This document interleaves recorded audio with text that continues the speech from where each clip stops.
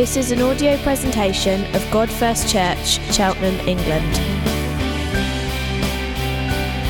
A community of Jesus followers worshipping God first, proclaiming God first, and together living God first lives. For more information, visit our website at godfirst.org.uk.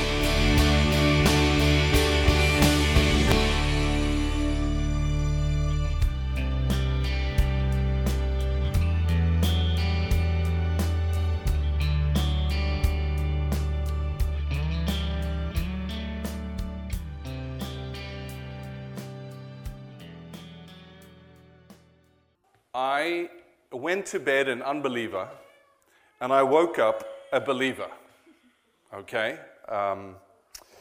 No church, no prayers, no Christian friends or family.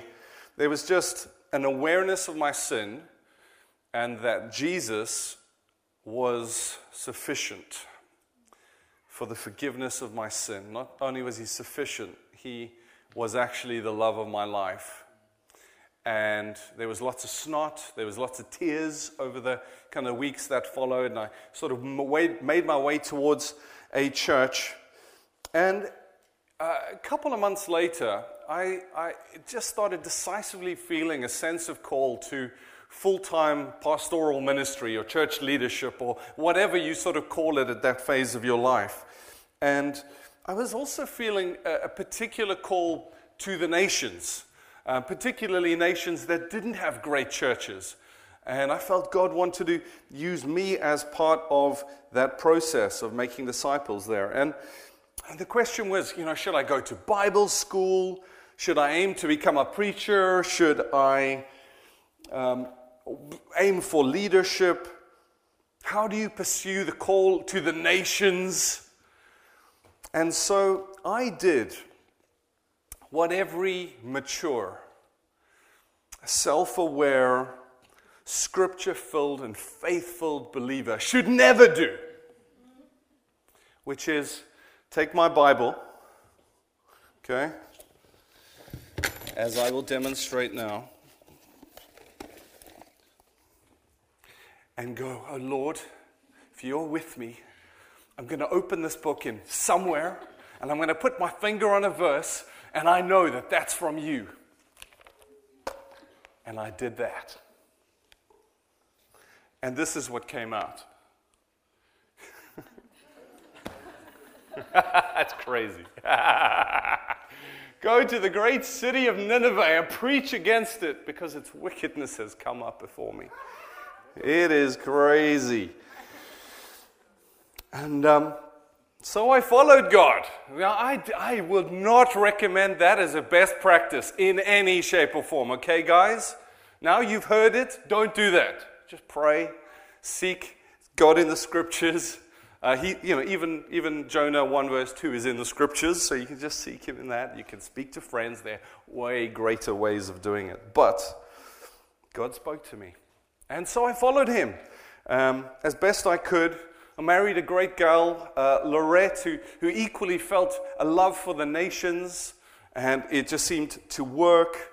God gave us robust kids, Joshua and Megan, who bounce instead of break in difficult situations, and they've been filled with God's grace.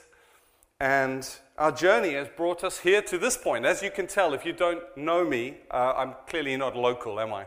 I am a South African. And just to think it all started with Jonah. So, I love my story. I love our story. I hope you love your story as well. But I also love our church story. It's also the story of God. God first exists because Howard and Naomi, and Tom and Lucy, and Stan on bass, and a couple of others followed God.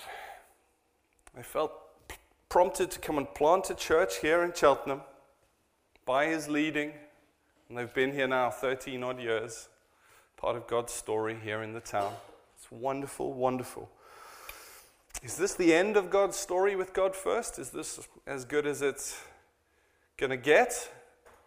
No, I pray absolutely not. I pray this is the beginning still of God first. When you think of churches with hundreds of years of history, heritage of faith, that's our prayer for God first. I mean, let's pray Jesus comes back sooner than that, but hundreds of years of faithful worship. So let's read the quintessential passage on gospel mission together and discover what it is. So what mission is, discover what the hindrances are to mission and how to overcome them.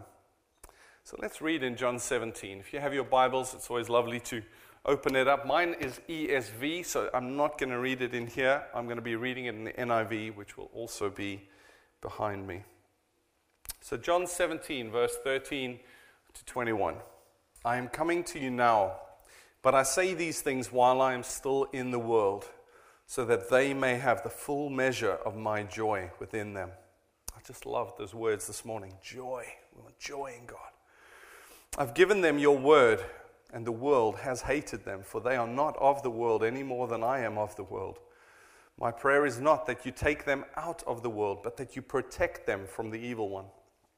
They are not of the world, even as I am not of it. Sanctify them by your truth, or by the truth. Your word is truth.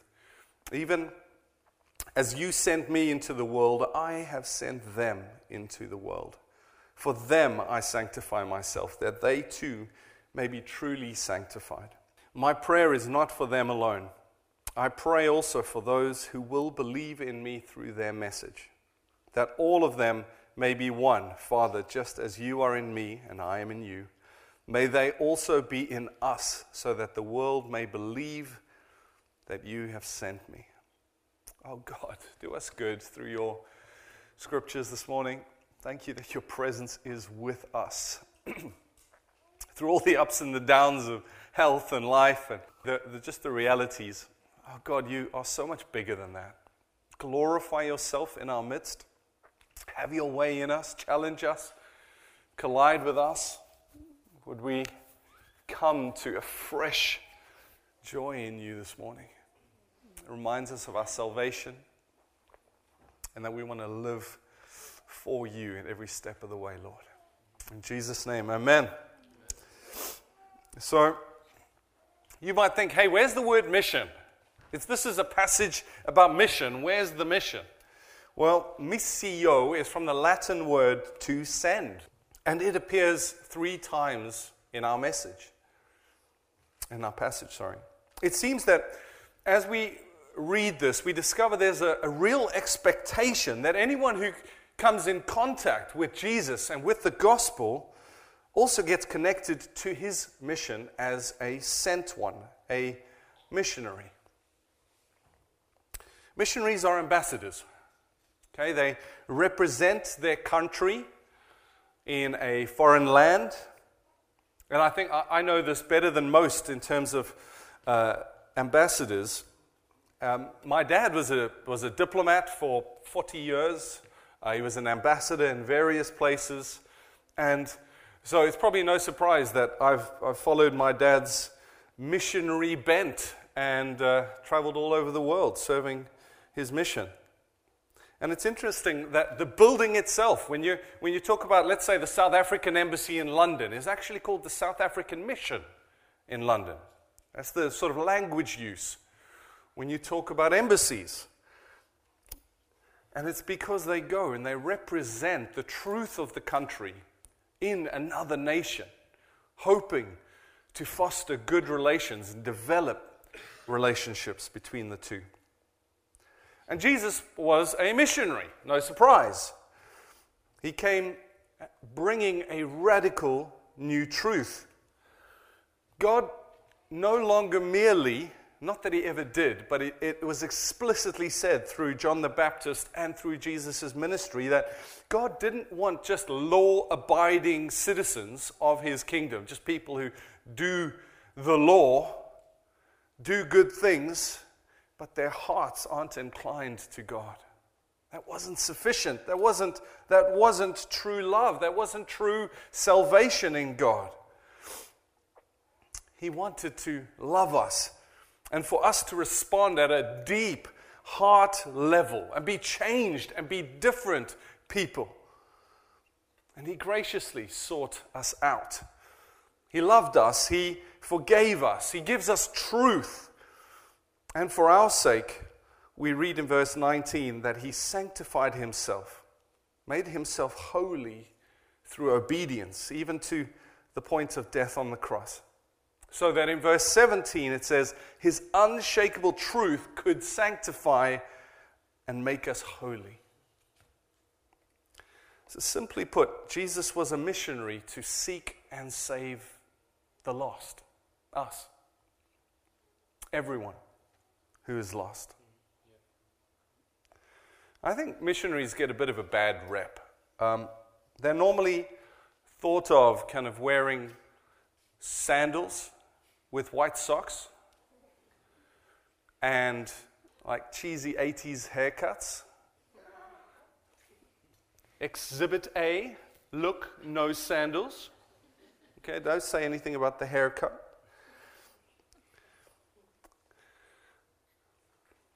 But for many of us, there's a culture clash when it comes to mission and being a missionary. Many of us really like Christianity, right? We like the teachings, we like the community, we like Jesus. We're grateful. We feel saved and loved by Him. But being a true disciple and a follower of Jesus assumes that we not only believe that there is one God and one way to God through His Son Jesus Christ, who died in our place on the cross. Being a true disciple means that we don't only believe it, but we are willing to tell about it. Telling others that Jesus is the best way to live. Following Him is the best thing for us. And making that statement in our time and in our culture, it goes completely against the grain. Saying there is one way to God, His name is Jesus. And there will be those in this room that even feel a bit of a cringe when we say that. Many of us have slid into the belief that our faith is a personal thing, and that it's fine for us to believe and to hold the views that we do, but that it is wrong to encourage others to explore Jesus in the same way that we have. And it's wrong to encourage them that He is the way, the truth, and the life. In the interest of being loving to all people, which is an element of being a Christ follower, is it not? We've slipped into a world where there are no absolutes. But missionaries live with an absolute truth. In addition to truth, when we're saved by God and believe the gospel that says we are loved and we are accepted because of what Jesus has done on our behalf, our hearts end up softening towards God because, it's all by grace. I didn't deserve it. I didn't earn it. But also, our hearts soften towards others.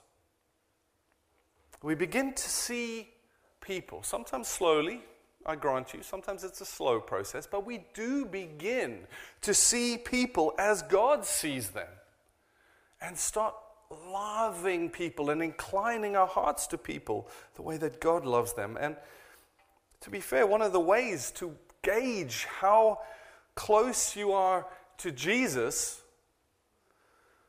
is to look at how close you are to the people you normally wouldn't hang out with. And this is the beauty of our serving teams. This is the beauty of our G1Cs, our midweek small group communities. This is the beauty of threes that Stan and Ben were talking about this morning, is that it's the space, the opportunity, the place where we are increasingly being challenged by loving people and being in proximity with people and revealing our heart and sharing our true selves with people who are different to us. We've got to build trust.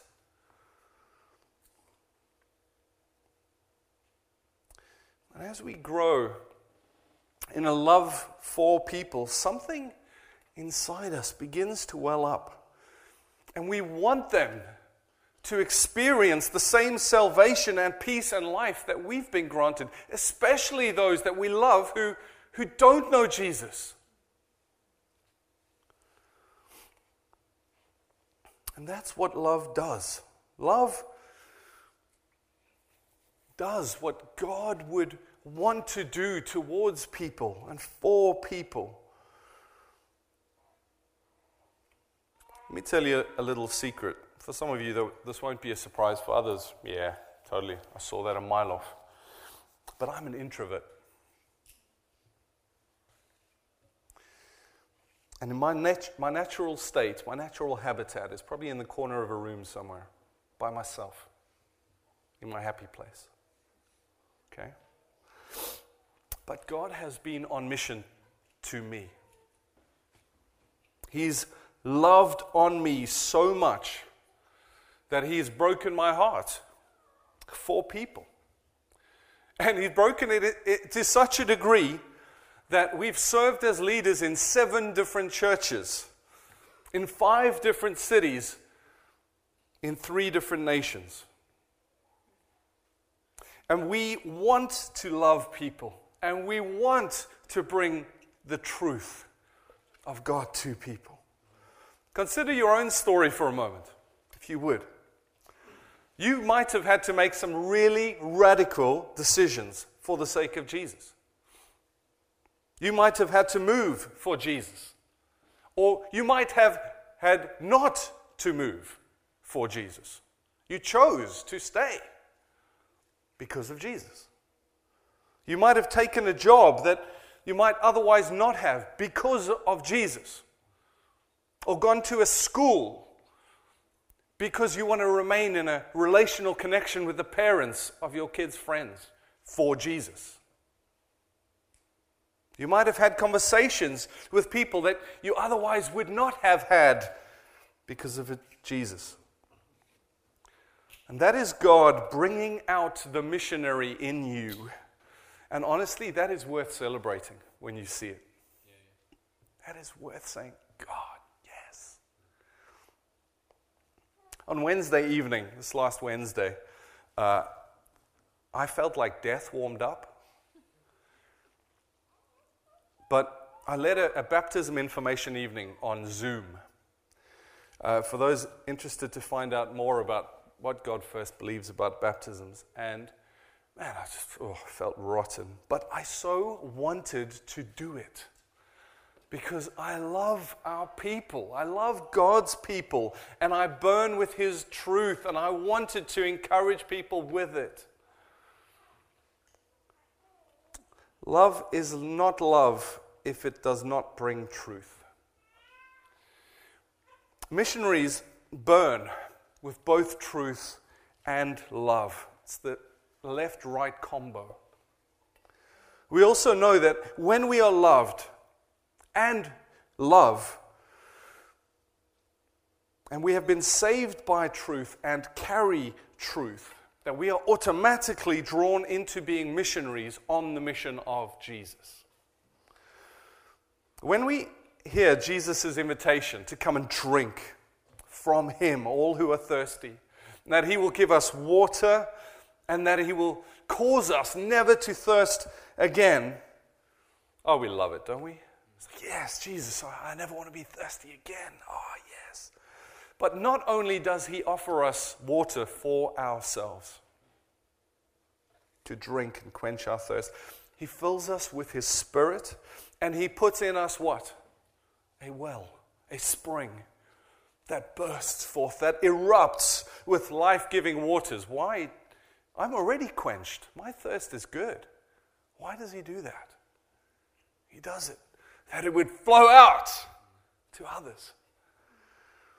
One of my favorite passages about mission and about the Spirit is Acts 1:8. but you will receive power when the Holy Spirit comes upon you.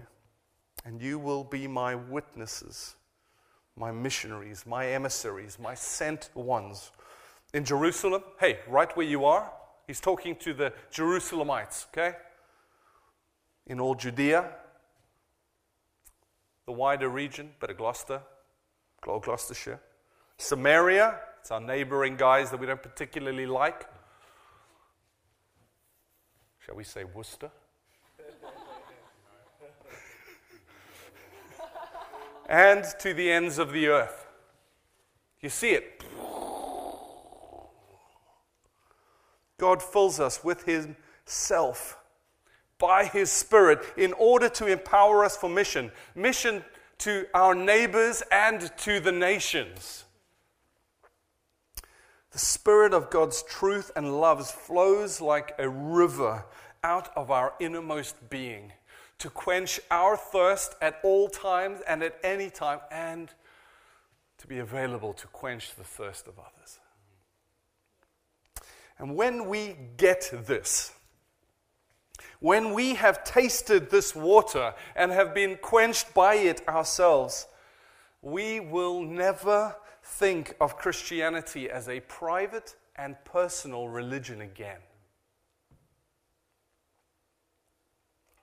How do you know that you've truly drunk from the life-giving waters of Jesus? It's when you begin to see that although God does a deeply personal work in your life, your faith is not private and personal. You know you've drunk deeply when you get that Jesus as a missionary loved on you, told you the truth that led to your salvation in Jesus, and then you grasp that you are part and parcel of His story, to follow and to imitate Him as a missionary. So let's take a look at a key feature. There are many, but let's look at a key feature of Jesus' mission that I'd like us to major on this morning, and recognizing that any feature of Jesus' mission should be a feature of ours. So let's look at verse 13. I am coming to you now. He's talking to the Father. He's praying. This is a prayer. Jesus to the Father about us. I'm coming to you now, but I say these things while I am still in the world, so that they may have the full measure of joy within them. There it is. The major feature of being drawn into God's story and His mission is living with a full sense of the measure of Jesus' joy. And we always need to be thinking, where have I heard this before? So when I think Jesus' joy, what comes to mind?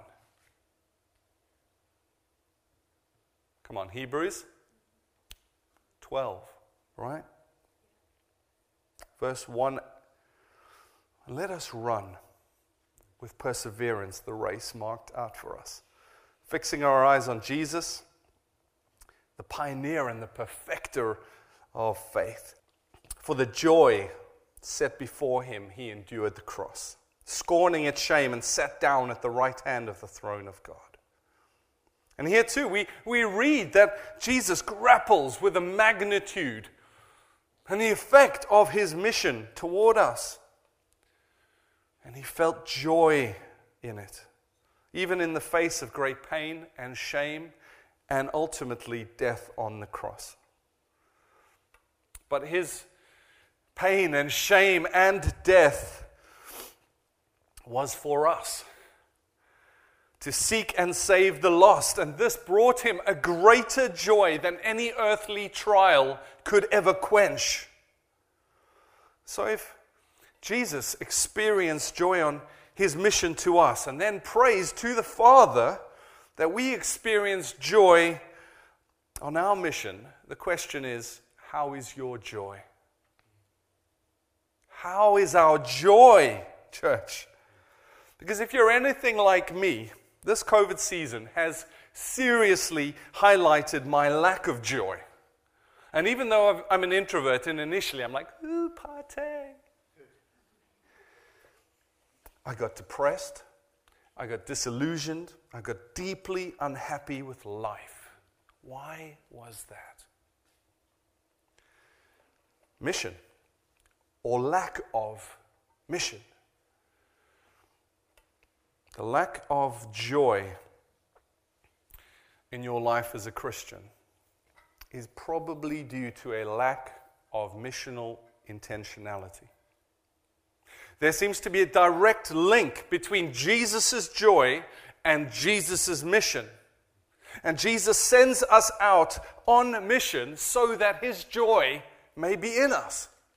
He wants us to have joy, a fullness of it, the truth of it, the reality of it. And so he says, go on mission. Every one of us knows this at a very deep subconscious level. It's why we love Lord of the Rings. It's why we love Saving Private Ryan or any other great epic book or movie. We're hardwired to love these stories where people go on great adventures. They go on great missions where the heroes and the heroines defy the odds and they succeed at great personal risk in the face of great adversity. And kids really naturally get this still. For them, they live this, they breathe this. When you ask an 8-year-old, what do you want to be when you grow up? What answer do they give? What it most certainly is not is, I want to work in an office like you, Dad. Heck no. I want to be a paper pusher. No. They want to be firemen, doctors, soldiers. They want to be the best tea party hosts ever. They want to be astronauts. They want to be teachers. They want to be good politicians.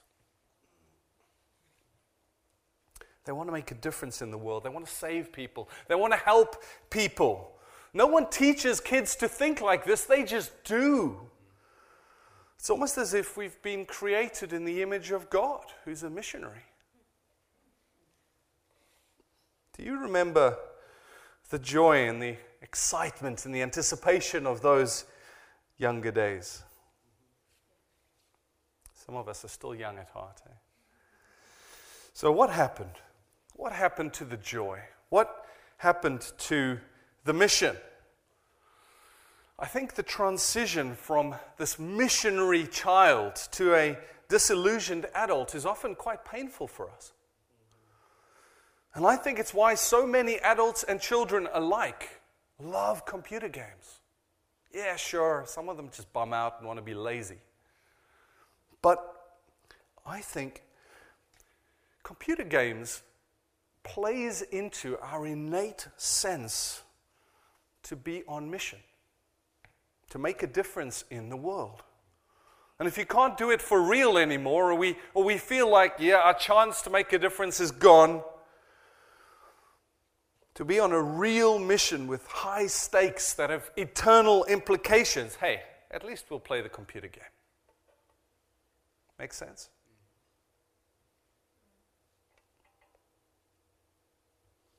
I always say I've never worked a day in my life. Honestly, it's true. Ask Howard. I've lived the dream. From youngster, I wanted to be an Air Force pilot. I spent 11 years in the Air Force, flying planes, working with the goodies to catch the baddies, being on mission that actually made a difference in the world around us. And there are others in this room who understand that very real way. And I've also now been serving the church full time for 12 years, on mission, working with the goodies to go for it in God, fighting with Jesus against the effects of sin and evil in the world, living the dream, using my gifts, my talents, my passions, my treasures beyond my own abilities, giving it all up for the sake of Jesus. Come on, Yeah. So how is it then that I, who find myself in this sweet spot of opportunity for mission, still regularly have to fight for joy in my following of Jesus on mission?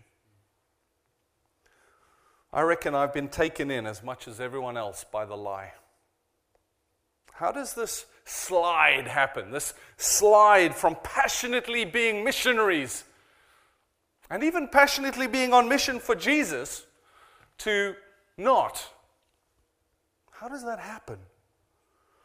As we see with kids, we are born missionaries. We're ready to fight for good and against injustice and make a difference in the world.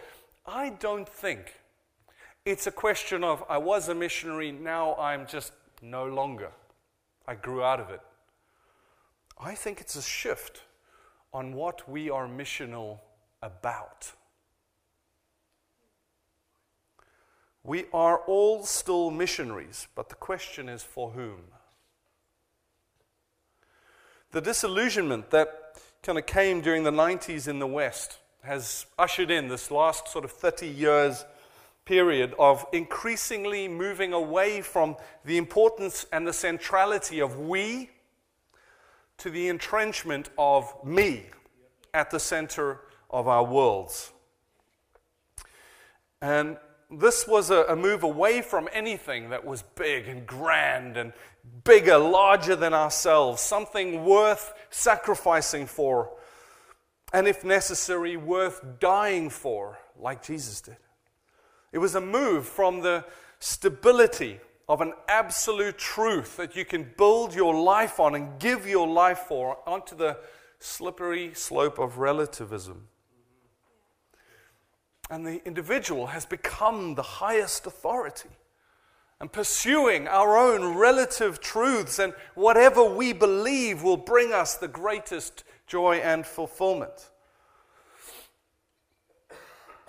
Maybe you're exploring Jesus this morning and you think, yeah, I see that. Maybe that's your story. I want to encourage you, look into Jesus' story. It's where it's at. That's where joy is. But Christian, don't be too hasty to point fingers at people outside the church in this regard. We're as susceptible to believing the lie as anyone else. That's why Jesus prays for us.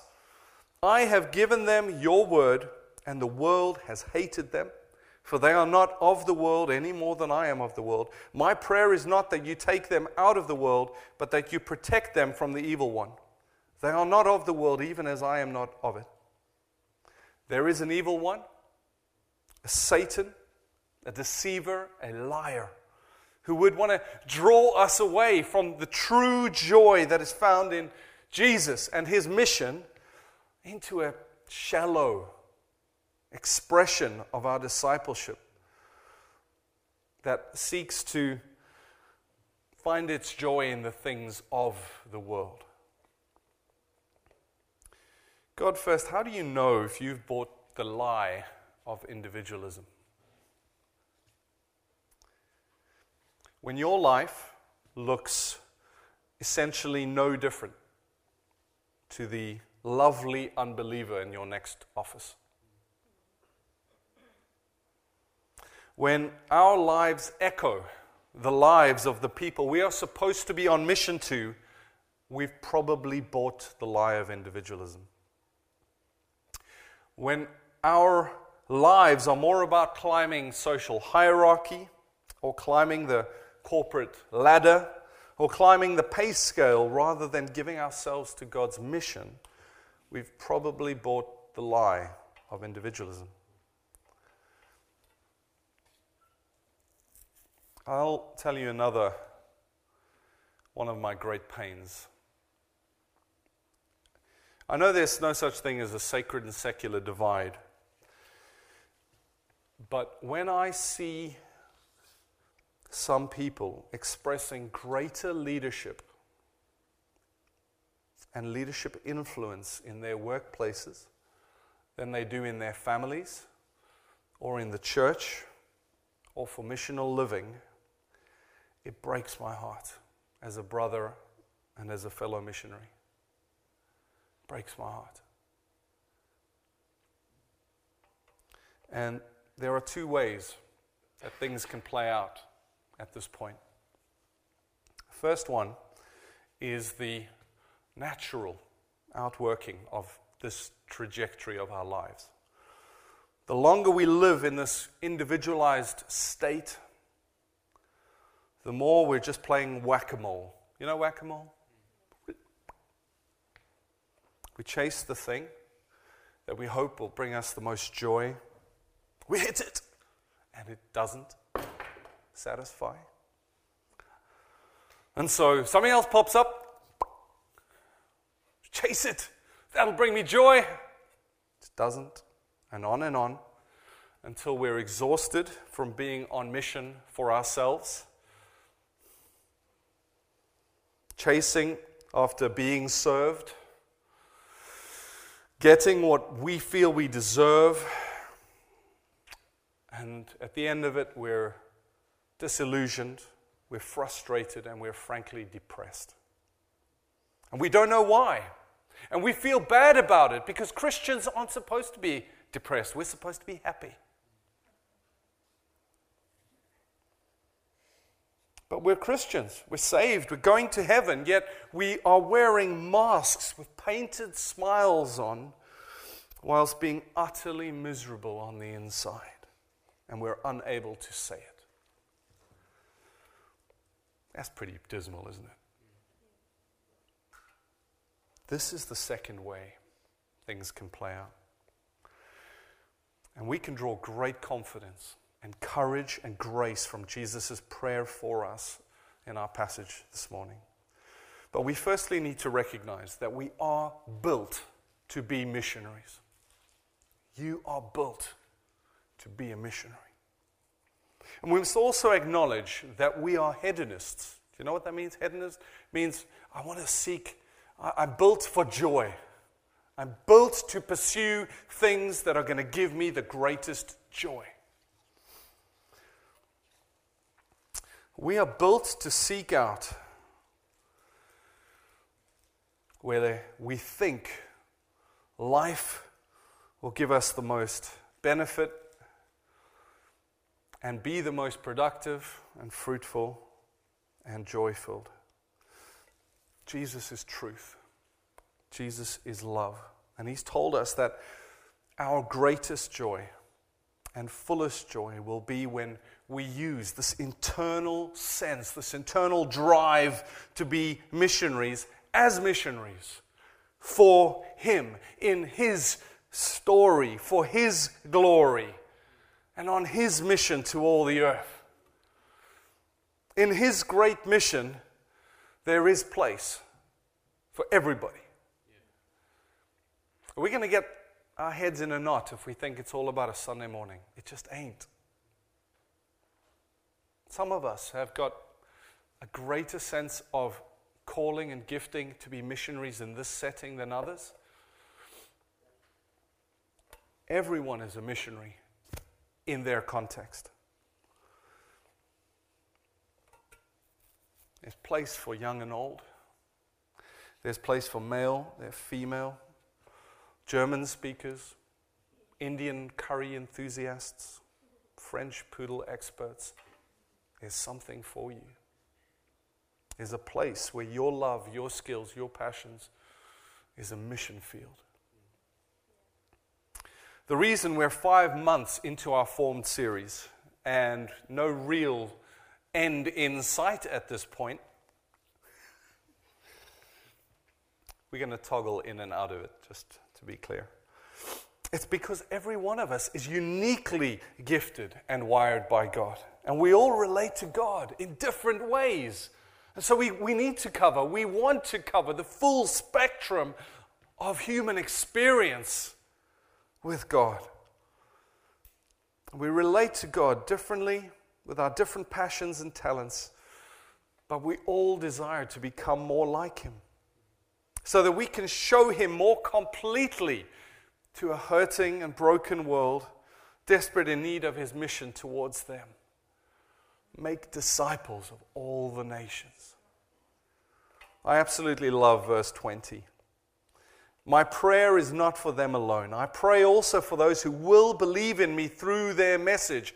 Jesus promises that his message through us to seek and save the lost will bear fruit. It will. Draw a godly confidence out of that. Your local co-op needs Jesus' mission. Keep using the same one. Get to know the servers' names. Get to know their schedules, their lives. Befriend them. And God will empower you to be a witness and a missionary. It's basic stuff. Small things. It's the same with the school gate. Petrol stations, your gym, your dog park. Keep showing up. Keep showing up as his missionary, the missionary that you are, filled with Jesus' love and truth, and share when the occasions come up of what Jesus has done in your life. Tell him about his love and his truth, and then let God deal with the fruit. That's what he does. That's his responsibility. That's his part. Honestly, our offices and our schools need less of our personal, secret, hidden faith, which is hidden behind excuses of professional etiquette. They need Jesus' missionary heart of love and, where appropriate, wisely distributed truth. And through you, they too will begin to experience a fullness of God's joy. Come on, Lord. Church plants. If another 5% of the people in this town came to saving faith this year, we'd need another 50 churches in our town alone. And surely we are not crying out to God for 5% of our town. Come on, Lord. Aspiring church leaders of all kinds. There's place for you. Church planters, there's place for you. There's a need and a space for you.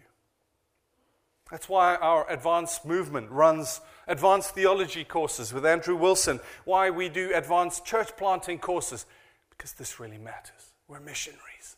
And some of you are going to be called to the nations. All of us are called to the neighbors. Together, we're strengthening churches in North America, all over the show. All 4 nations of the UK. It's fantastic what God's doing. In Europe, in India, Nepal, Turkey, Australia, all over Africa. The need is huge. God has put his story in us. And he's chosen by his grace to call us his missionaries, his emissaries, his sent ones. Best of all, we get the thing that our hearts most desire, which is real, deep, intimate, long-lasting, eternal joy in Jesus, the Savior who loves us, gave himself for us, died on the cross in our place, that we might go free. Oh, there is joy in being a Christian, but there is a fullness of joy being a Christian on mission with Jesus. God first, it's messy. It's in this world. And it can be painful. But it's why we love doing it with Jesus and why we love doing it together. And just to misquote Major Dick Winters, which I know is a major cardinal sin, from the Band of Brothers. We're missionaries. We're supposed to be surrounded. He says we're paratroopers. We're supposed to be surrounded. No, we're missionaries. We're supposed to be surrounded.